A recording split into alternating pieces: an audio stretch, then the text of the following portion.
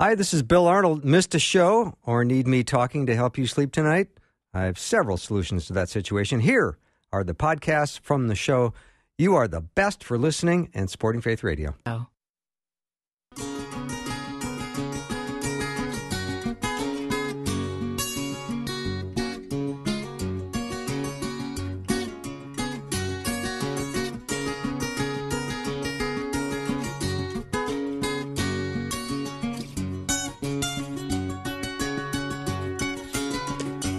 And a warm welcome to Afternoons with Bill Arnold. I am the Bill Arnold part of that catchy little phrase. I'm awfully glad to have Kim Ketola back on the show. I have not talked to her in a while, and I always like talking to her. That's coming up in just a minute. She is the author of Cradle My Heart, Finding God's Love After Abortion. She is the ultimate, consummate, professional broadcaster, author, host. She does it all. Always nice to have her on the program. Kim, welcome. Hey, Bill. It's good to talk with you again, too. I love bragging you up, just so you know. I'll take it. Yeah. And you've got a new adventure coming up starting at the end of this month at Faith Talk 1360 in Phoenix. You're going to start Cradle My Heart Radio. You know, and this is got a little bit of a different focus. So I'm trying to reach pastors, elders, ministry leaders with the message that this is an issue in the church. Abortion recovery and healing can happen in the church if we can capture the need, if we can see, how much this is a gospel issue, how we already have the answers and the remedy. We just need to let people know how it applies to this particular spiritual challenge. Mm-hmm. And you'll help them stand for life and heal from abortion's grief. And you will have all kinds of ways to equip them and help them engage and change the culture for life. Yeah, many years ago, Bill, a pastor, I did a lot of speaking for pro-life pregnancy centers for their fundraising banquets, and I went to one in Quincy, Illinois, which is a really fun place to visit. But anyway, they really deployed me, and I went to a high school there, and I went to several venues, including a pastor's luncheon.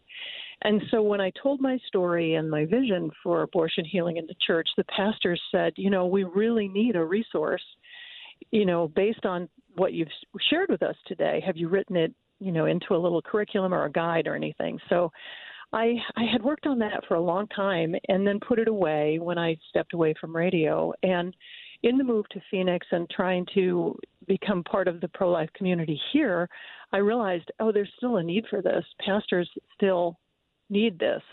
So I dusted that off, and in thinking about trying to maybe get it published and distributed, I thought, I think we still need this message on the radio too. So that's kind of how it all came about. I just sensed a need in interacting with pastors, even those who are involved in pro-life pregnancy work. There's, and I want to ask you about this, Bill, because addiction recovery, right? Drug and alcohol recovery. Mm-hmm. The church is not necessarily doing that outreach, right? They're not. They're not, but they're trying to have a lot of churches to hold recovery meetings in their church, open it up for meetings to come in, and they're hoping that church members and people will access those groups that come in. Right, and so even if that could happen, this would be awesome in terms of abortion recovery, that there'd be some connection with the church, and that every once in a while in a sermon or, in a recovery setting, a lot of churches, of course, are doing Celebrate Recovery, which isn't even, it's not like an AA meeting. It's like, this is an outreach of the church. And some Celebrate Recovery meetings also cover the issue of abortion, reproductive loss, right? But that's the vision, is that the church would be the place that everyone would think of related to the pro-life, pregnancy help, abortion recovery, because every teenage kid knows where to go to get that birth control. Mm-hmm. Boys and girls. Yeah. They all know where to go. And they all know where to go if birth control failed, as it does 2/3 of the time. That's a little-known statistic that people don't ponder, I think, often enough. The birth control failed. Now what do we do? They know exactly where to go and what to do. They know who their friends are, if you will, right? Yeah. And my vision is that the church would be that place, that every young person would say, oh, you need that? You need help with that challenge? Let's go to church. My pastor knows a lot about this, and he's really, really understanding. And not that the pastor needs to do all the work, but I think a lot of the creating a culture of healing and creating a culture of church being a safe place for those in an unplanned pregnancy or a problem pregnancy. I mean, I don't think we're there. Mm-hmm. I just don't think we're there yet. I think we still need some work to do to get there. I think a lot of pastors just broke out into a cold sweat when you said that. But I mean, we do need places like church. I think is the ideal place for kids to go, but then have a support team, a way to have young people get the help they need when they arrive at church. Yes, well, and so many churches do, absolutely promote and support materially as well as in their communications. You know, the local pregnancy health center, mm-hmm. which is great because those organizations are ready, and they are, many of them are now medical clinics that have ultrasound. Many of them have a social worker on board because this context of this becoming a problem pregnancy isn't happening in isolation. There's life adversity that needs to be addressed if we're going to carry this pregnancy forward. And you know what I mean? So there's all kinds of support that the church may not even be ready to give. But, if the pastor will say, hey, there's a pregnancy help center. If you ever need it, it's there. That messaging is just vital. Mm-hmm. I'm on a prayer alert text train from a local agency here that helps counsel and encourages girls to carry their child, obviously, to birth. And I always get text updates that so-and-so has just come in so we can pray for her. And it's interesting because, Kim, virtually every text says that she is afraid. That seems to be the primary emotion when they come in for counseling is they are afraid. Yeah, well, abortion presents problem solving, right? So it'll take care of that fear. You won't have to quit school. You won't have to tell your parents and disappoint them that you did something they told you not to do.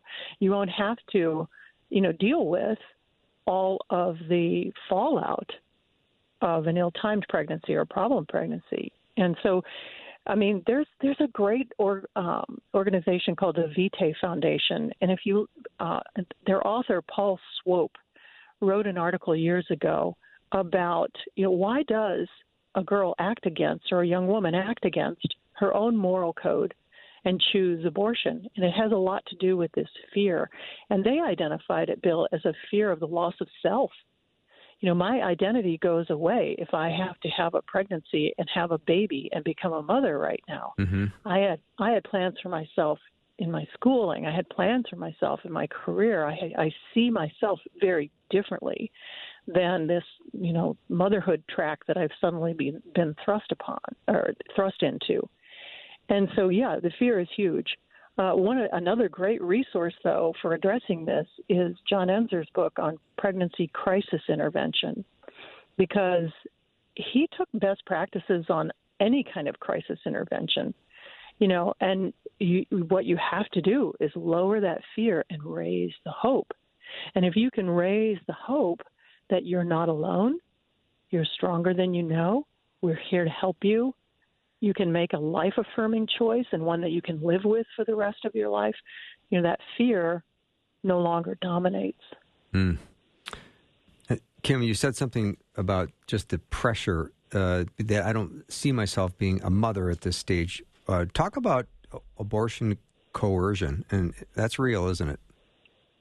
It's very real, and I just recently saw a statistic which said 58% of women who abort do it to make someone else happy.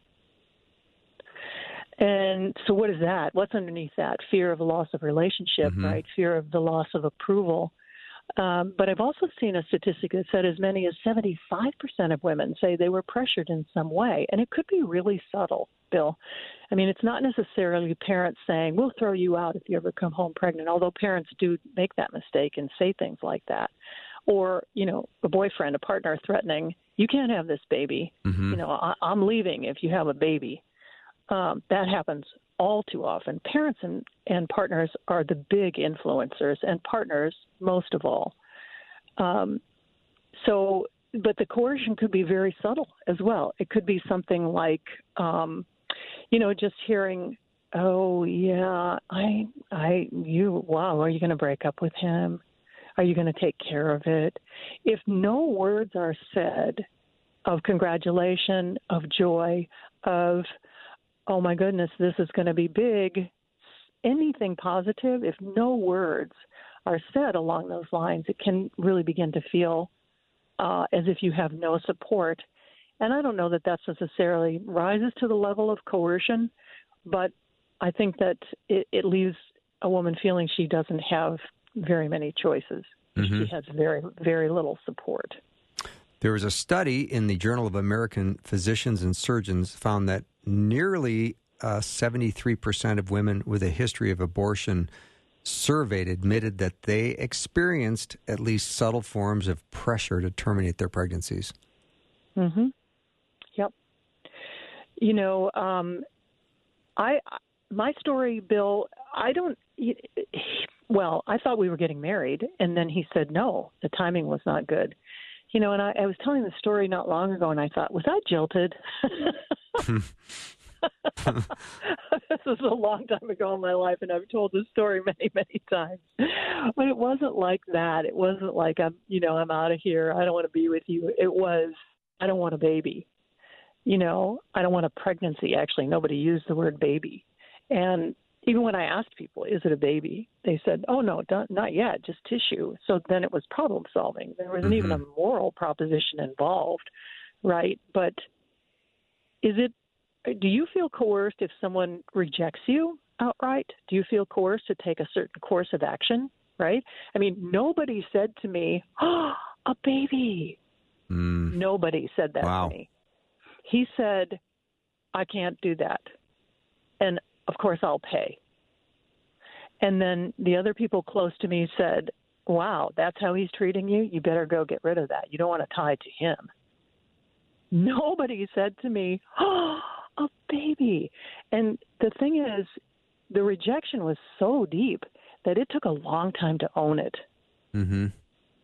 I mean, I just did what people told me to do. I had a really kind of a toxic passivity, Bill, at that point in my life. I was not in any way practiced at standing up for myself and being assertive and having character to do the right thing in a difficult moment. That just wasn't me.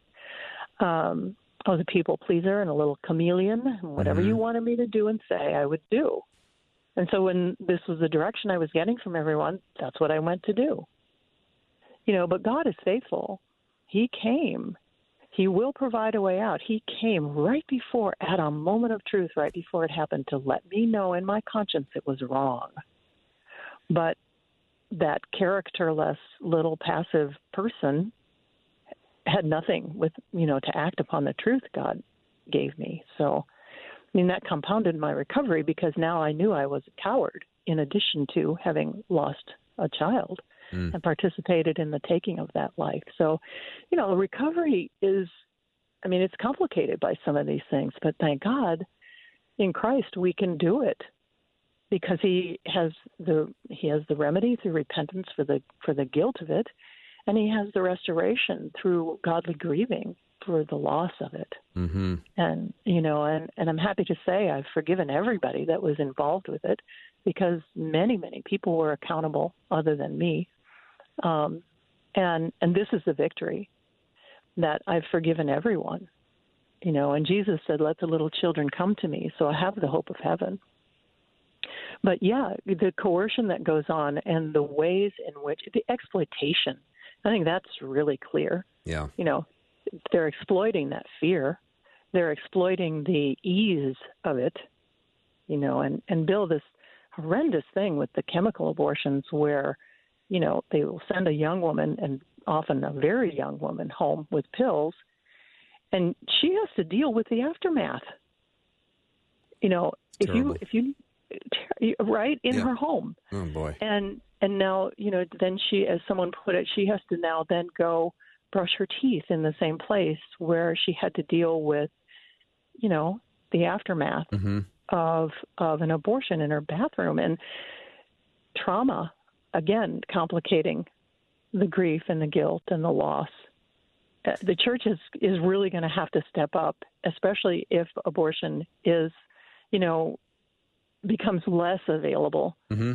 It'll never be not available. The DIY abortion with the pills on the internet, and there are already organizations that are trying to float boats offshore so you can go and not be on U.S. soil and get your pills. I mean, it'll never not be available. But the church has to be ready. Yeah. Kim, let me take a break. When I come back, I'll have another question for you about how the church could be ready and how the church could be serving women. Kim Ketola is my guest. You can go to her website, Kim Ketola, KETOLA.com, KimKetola.com. Be right back.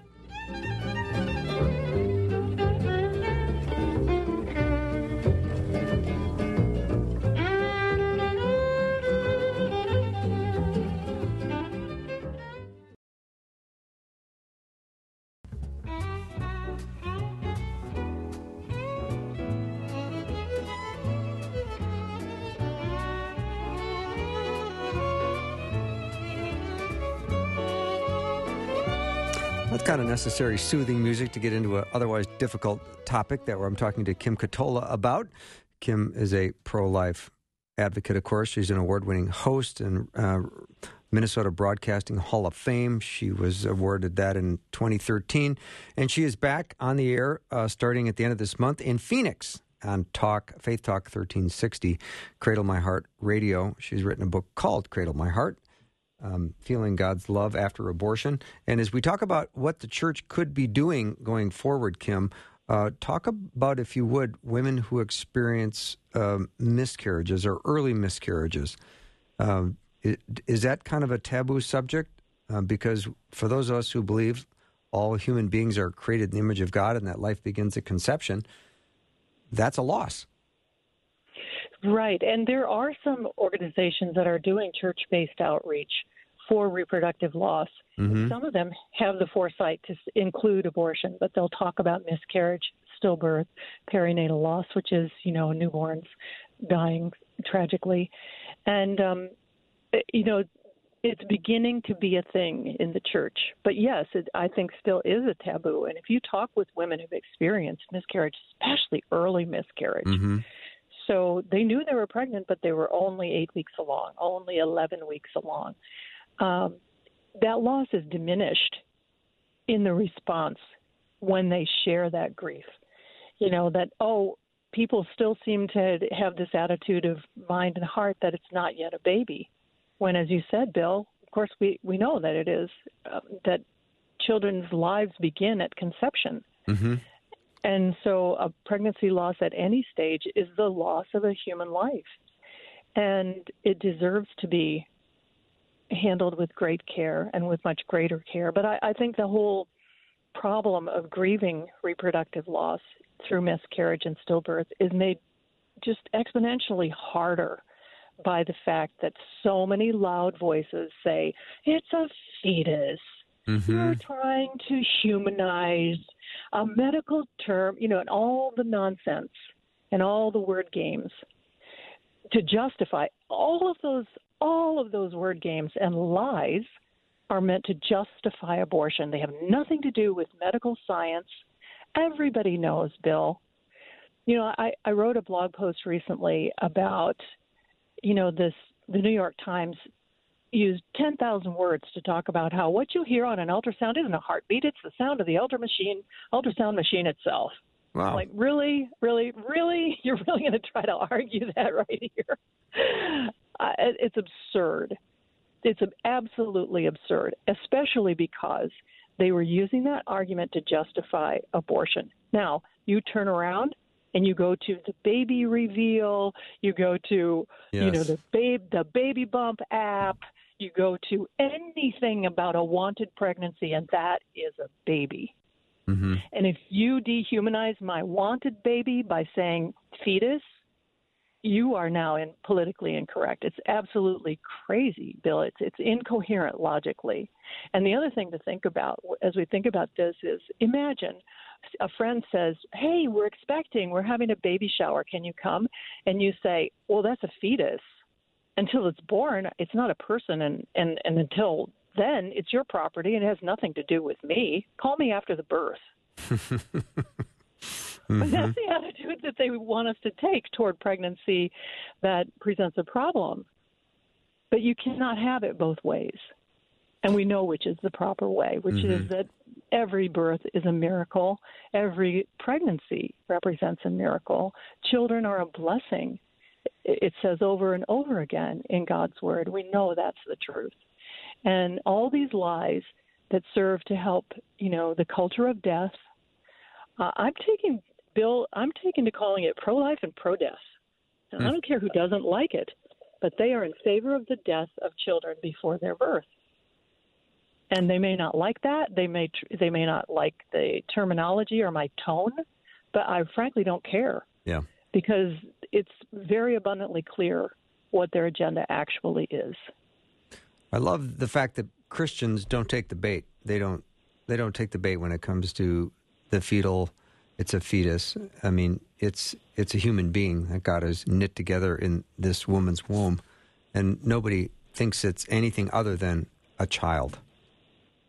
Well, and part of the thing with birth control and abortion, Bill, is that this idea that you can plan. You can plan life. And it's the same reason why, people are aborting babies with Down syndrome or other, prenatal diagnosis that, of course, Down syndrome isn't fatal. But, if there's a poor prognosis, well, we didn't plan for that, so we're going to get rid of that. The whole thing is not about God creating life. It's about me creating life according to my plan. And if something varies from that, then I'm at will to change it. Mm-hmm. It's very godless, is the definition of godlessness. And so arrogant. Yes. And sad, ultimately, because God will not be mocked. There will be a day of reckoning. Mm-hmm. At some point, their conscience will kick in, their heart will hurt when they realize what they actually have done and who they actually have lost. Kim, you're so comforting. Do you have a comforting word for someone who maybe is still suffering from having had an abortion? It is not an unforgivable sin. It's grave and it's a grievous wrong, but it is not an unforgivable sin. Mm-hmm. 1 John 1, 8 and 9 says, if we say we're without sin, we deceive ourselves and the truth is not in us. But if we confess our sins, Jesus Christ is faithful to forgive us and cleanse us from all unrighteousness. Mm-hmm. And the word all includes abortion. Yeah. Kim, thank you so much for being on the program today. It's always so nice to talk to you. Oh, I hope we can do it again soon, Bill. Let's indeed. And blessings to you on the 31st. Thank you, Bill. You bet. Kim Ketola has been my guest. You can go to kimketola.com. We'll take a short break and be right back.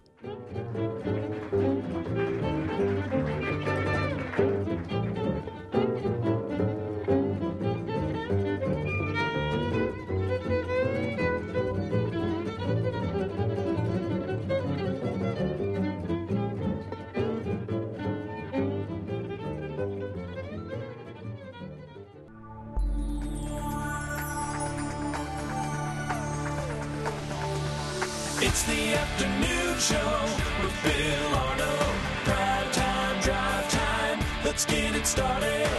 Jump in your car. Yeah. What's for dinner? It's the afternoon show with Bill Arnold. Welcome back. I'm always glad to talk to Pastor Brent Kuhlman because we always do a deep study of God's Word, and we are in Matthew chapter 3 today, and we're going to talk about an encounter between Jesus and his cousin John. This should be interesting. It's all found in Matthew chapter 3, verses 13 through 17. Brent Kuhlman is the pastor at Trinity Lutheran Church in Murdoch, Nebraska. Brent, welcome back to the show. Thanks, Bill. Peace be with you. Great to be with you. Peace be with you, yeah. Amen. I love this passage in Matthew 3 about the baptism of Jesus. Yeah, and you look at it, starting verse 13, Jesus, he comes from Galilee to the Jordan to John to be baptized by him. And what's fun about this is that if John was running the show, there wouldn't have been a baptism of our Lord Jesus Christ, because in verse 14 it says, John would have prevented him. Right. Saying, I need to be baptized by you, and do you come to me? Because it makes sense. I mean, everything's upside down, according to John. I mean, the lesser should be baptized by the greater. Right. You know, and the servant, that's John. He should be baptized by the master. That's Jesus. And the sinner, John, you know, he should be baptized by the sinless one, Jesus. So on a human level, yeah, John's correct, because his baptism is for sinners, and this Jesus shows up, and he's the Messiah. He doesn't have any sins to repent of because he's sinless. Mm-hmm. So it doesn't make any sense, humanly speaking. But if you look at it and why Jesus does this, everything changes, because as Jesus says, well, let it be so now, for thus it is fitting for us to fulfill all righteousness. And to fulfill all righteousness is the gospel. It's gift, namely that Jesus is the one, the sinless one, who will be baptized as a sinner in the baptism here. The Lord of all at the Jordan here is going to become the servant of all.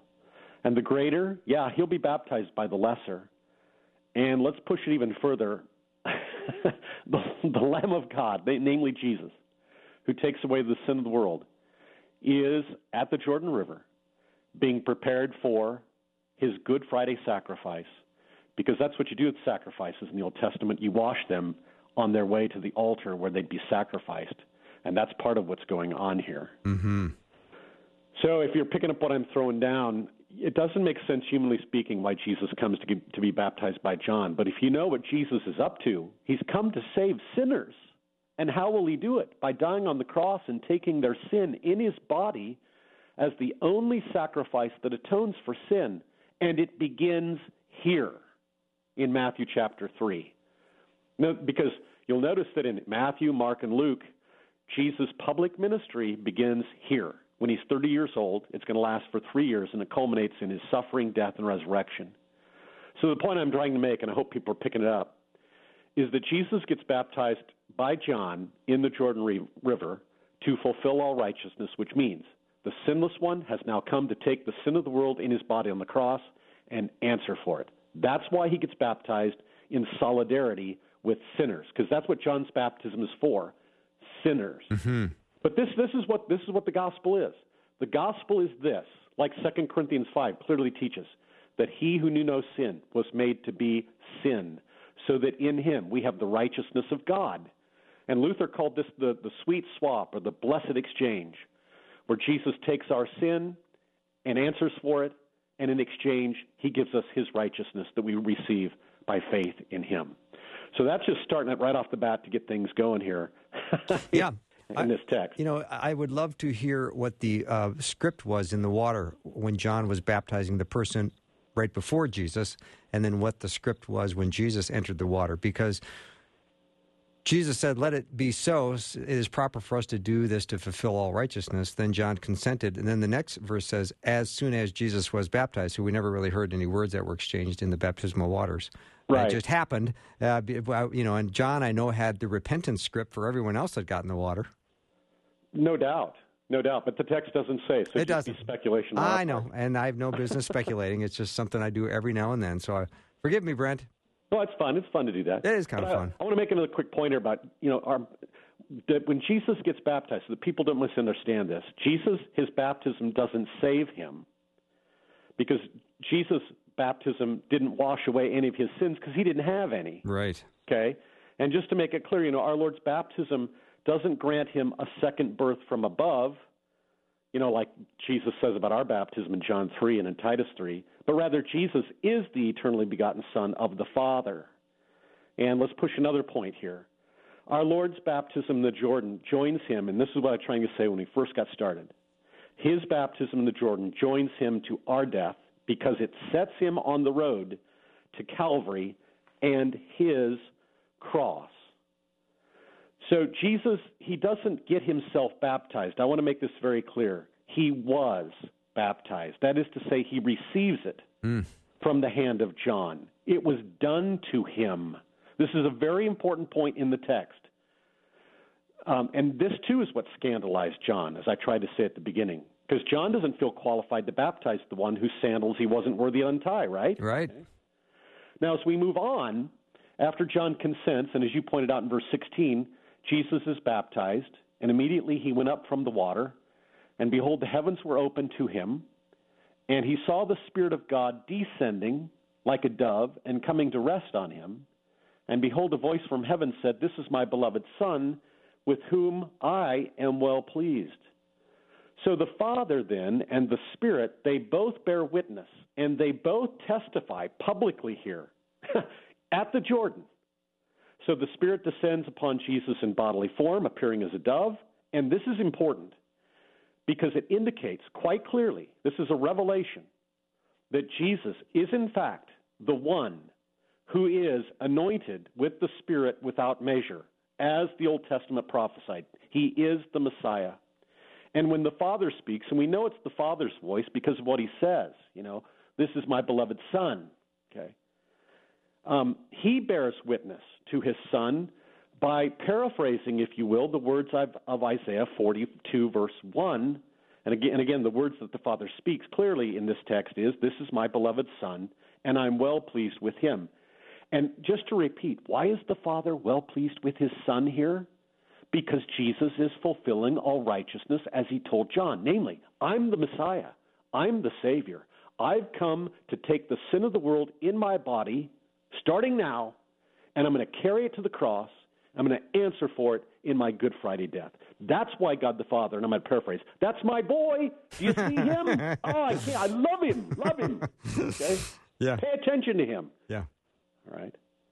And it's interesting, too, that, in Mark's account of this, where it says that heaven is opened, literally in the Greek, it's just cracked wide open. And it's the same verb when Jesus dies on the cross and the temple curtain cracks wide open, which means that through Jesus, through his salvific work, which begins, I'm simply saying it for the sake of our discussion today, which begins here at his baptism. I'm not denying his birth, et cetera, but just for pinpointing our discussion, heaven is now open to sinners through the Savior, Jesus Christ. So when I read this passage, Brandon, we talk about it, and the heavens open, and the Spirit of the God descended like a dove, alighting on him, and a voice said, "This is my Son, whom I love. With him I am well pleased." Obviously, a brilliant example of the Trinity in working all at once, and then also, can you imagine how important it is for young men to hear these powerful words from even their earthly father? "You're my boy. I am proud of you, and I love you." And notice, I'm glad you mentioned this because this is Matthew 3. Right. Notice how the evangelist ends his gospel. "Make disciples of all nations by baptizing them in the name of the Father and of the Son and of the Holy Spirit." So you've got the Trinity going on here in Matthew 3 in our Lord's baptism, and so the Trinity is going on too when you're baptized. We've had a previous discussion, if I remember correctly, about that Matthew 28, we have. where one of the greatest gifts that God gives you is his name. Read the Old Testament very carefully, like Exodus 3, for example, when God gives his name to Moses. Who shall I say sent me? And then God says, "I did. I am the Lord." Okay, the Lord, that's Yahweh. And so the greatest gift that God gives is his name. And when God gives you his name, he gives you his divine and saving name and then gives you access. So, when Christians are baptized in the triune name, the Father essentially is saying to us, "I'm pleased with you too because Jesus died for you, and now you're my child." Right.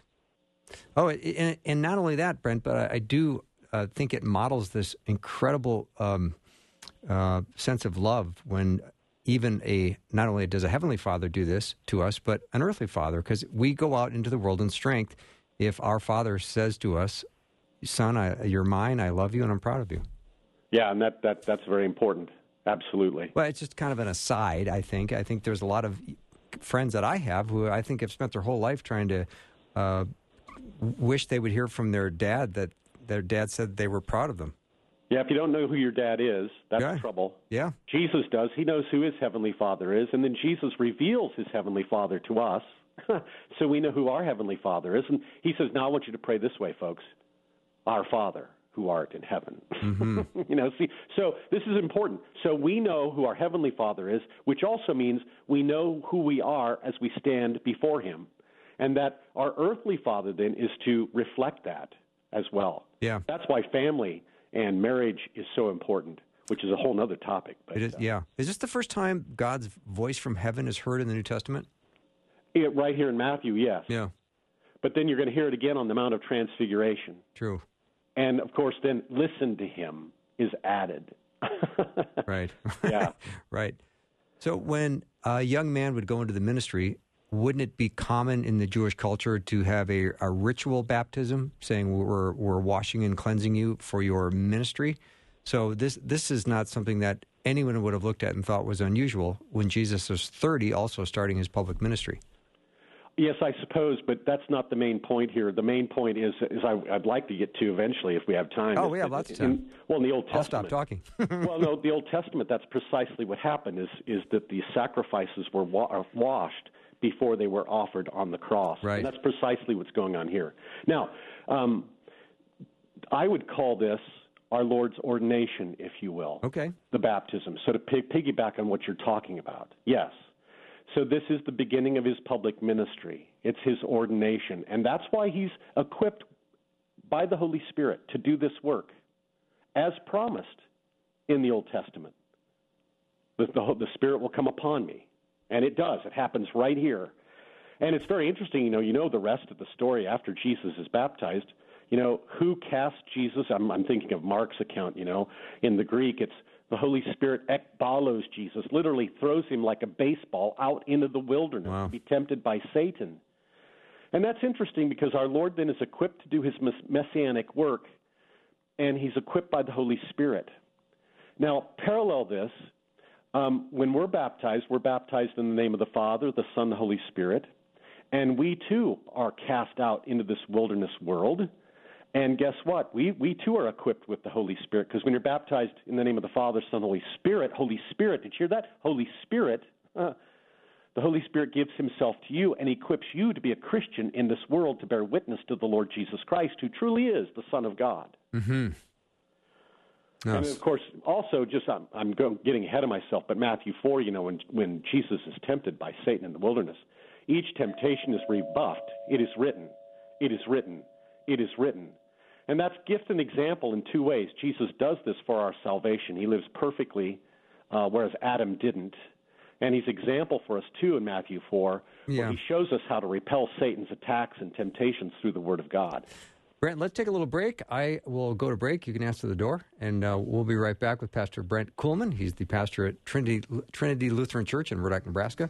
You can also reach him at Brent Kuhlman, KUHLMAN.wordpress.com. BrentKuhlman.wordpress.com. Be right back.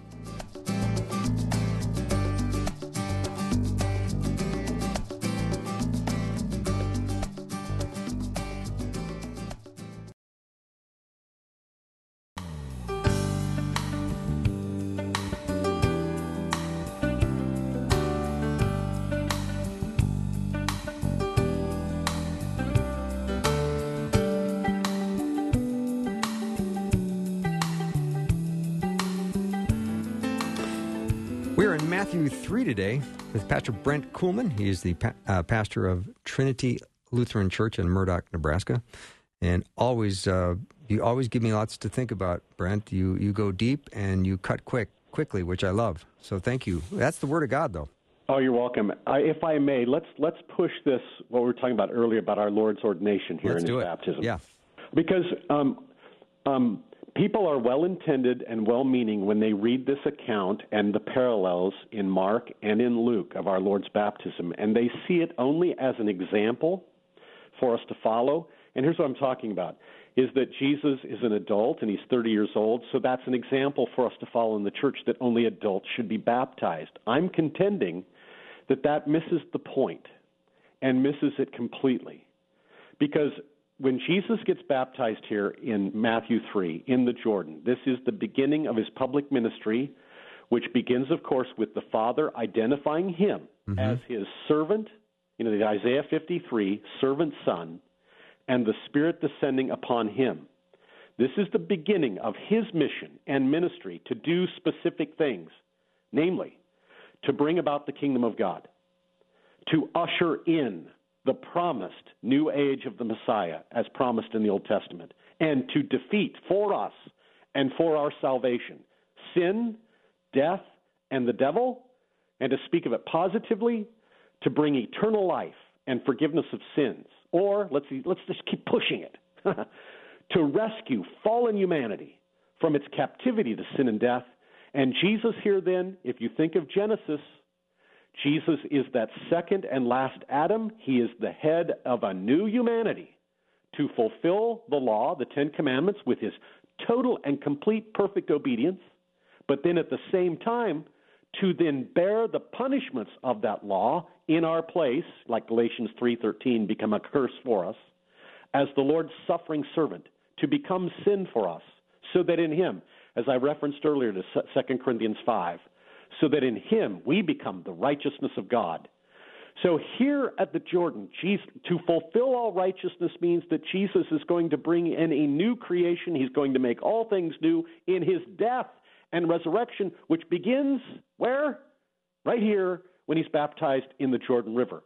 As he said to John, let it be so now, for thus it is fitting for us to fulfill all righteousness. So if you're picking up what I'm throwing down, or you're smelling what I'm cooking, our Lord's baptism in the Jordan River here in Matthew 3 is, and I emphasize is, a necessary part of him being the Savior for us from sin. And as I mentioned earlier, and it bears repeating, as God's sacrifice sent by the Father, Jesus is God's sacrifice. He, namely Jesus, needed to be washed as all sacrifices were washed in the Old Testament. And so the Lamb of God, who takes away the sin of the world, is being prepared for what? For his offering, his sacrificial offering in our place. And so what begins at the Jordan right now in Matthew 3 is that Jesus will be our stand-in. He will be our vicarious substituting atonement, the one who offers his life in place of ours, his blood for our blood. And this washing was different, though, because he was already pure, wasn't he? Mm-hmm. But he was washed here in the Jordan. And here's what I wanted to get to, Bill. In the Jordan, he is washed in our sins, because John's baptism is for sinners, so that we can be washed from our sins. Let's talk about this another way real quickly, if I may.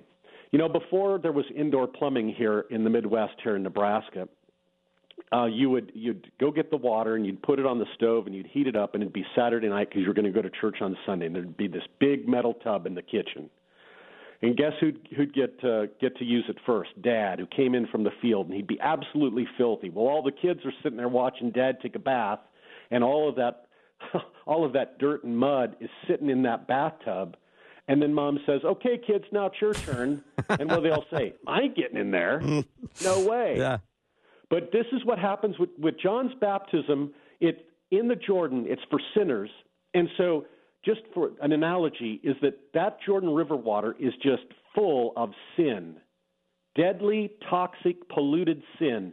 And Jesus, what's he do? He hops right in. Nothing's going to stop him, because he's going to take that sin in his body, carry it to the cross, and die for it. See, that's what's going on here at the baptism of our Lord. Okay. Brent, so I got to say, the baptism that Jesus steps into is a baptism for sinners. Yeah. I got to say, I've never connected those dots. Well, see, that's what I'm trying to help folks with today, and I hope this is edifying for them. Oh, it's edifying for me. I hope for others because as well. Because it's not just example. A lot of people read this and they think, okay, this is just an example. Jesus did this, so I need to do it. No, it's gift. Gift for salvation. That's what he means when he tells John, it's fitting for us to fulfill all righteousness. I'm the Savior. I've come here to take people's sins and answer for it, and it begins right now. And if you've never read, Bill, if you've never read Martin Luther's commentary on Galatians 3, and folks, if you've never read that, get it and read it. Because Luther just extols what we're talking about right here for all that it's worth. Jesus, he's sinless. He's holy. He's got no sin of which to repent. He has no past, like you and me, of course, that needs all kinds of cleansing. But when he's at the baptism there in the Jordan, Jesus is now in solidarity with the sinners that John was baptizing and with all of sinful humanity, with you and me. And as Paul says in 2 Corinthians, he who knew no sin was made to be sin. So in his baptism, what I'm saying, and I'm repeating it so everybody gets it, Jesus then, and I'm picking up on Luther's comments on Galatians 3, Jesus bearing the sin of the world in his body, which begins at his baptism, climaxes on the cross. Jesus then becomes the adulterer, the thief, the murderer, the one who gossips. He's the idolater, the liar. Why? Because he carries the sin of the world in his body, and God the Father counts him as the sinner, even though he never sinned. This is salvation, and it begins right now at the baptism of Jesus. Fantastic. I guess it's just so powerful to now look at it in that light and see some of the purpose of the baptism associated with the cleansing preparation for the sacrifice. Right. Yeah. So this will help you then read the rest of Matthew's gospel account, because public ministry begins here at his baptism, equipped with the Spirit at his baptism to do his messianic work. And part of the messianic work immediately follows in Matthew 4, where Jesus then endures the temptations of Satan in the wilderness, whereas Adam did not. And he does this again in our place for our salvation. And to just read all of Matthew in that way. So Matthew 5 and following, a Sermon on the Mount. So this second and last Adam, the head of not a fallen humanity, but the head of a new humanity, which is spelled F-A-I-T-H, bunch of faithers, right? Yeah. Okay. Then he preaches. See, Adam, he was supposed to preach faithfully in the garden and failed in that, but Jesus doesn't. He preaches the word of God faithfully. And just so read all of the gospel account just in this light, beginning at his baptism, and everything's just going to, it's just going to be like the kids do. You know, they put their hands on their head and like an explosion. You know? Yeah, I've done that. Like. I've done that a couple times already today, Brent, here in the studio. Well, then that's why before, you know, our Lord's baptism, there really wasn't much to report in the Gospels, you know. You just got a few things. You got, you know, of course you've got his birth, the virgin birth, the night in the manger, the shepherds, the magi, yeah, and the angels and the star, etc. But here is where everything begins, big time, right now. Yeah. So why in this start of chapter 4, when he was led by the Spirit, apparently he was more than led, he was booted into the wilderness? He was what? What did you say? He was kind of booted into the wilderness? Yeah, in Mark's gospel, as I said, in the Greek, ekbalo, it means like throwing a ball with your hand. Yeah. Why would they use that imagery? So isn't this interesting? You would think that if Jesus is equipped by the Spirit to be the Savior, we'd avoid the devil. Yeah. No, not at all. He takes the devil head on because he's come to conquer him, to fulfill Genesis 3:15 and crush his head. I like that. Okay, and that all starts at his baptism. So and good. 40. Oh my goodness, we could do Matthew 4 all day too. But I think we should. We're probably running out of time. No, we are running out of time. Let's just do it next time we talk. Let's do that. That would be wonderful. I would look forward to that. Pastor Brent Kuhlman's been my guest. He is the pastor at Trinity Lutheran Church in Murdoch, Nebraska. Always enjoy having him on the program. Always gives me lots to think about, and I'm thinking about it right now. So we're going to take a little break, and then when we come back, we will have lots more show for you. Thanks for being with me. I'll be right back.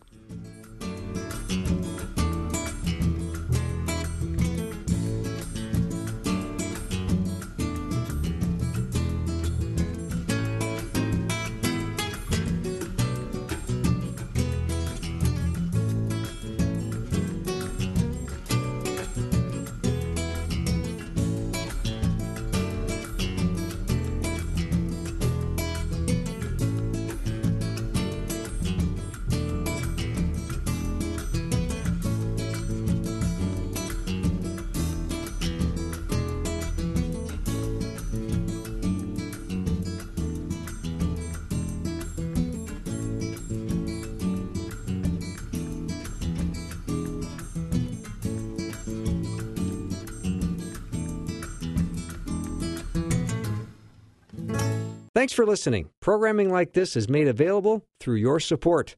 Information available at myfaithradio.com.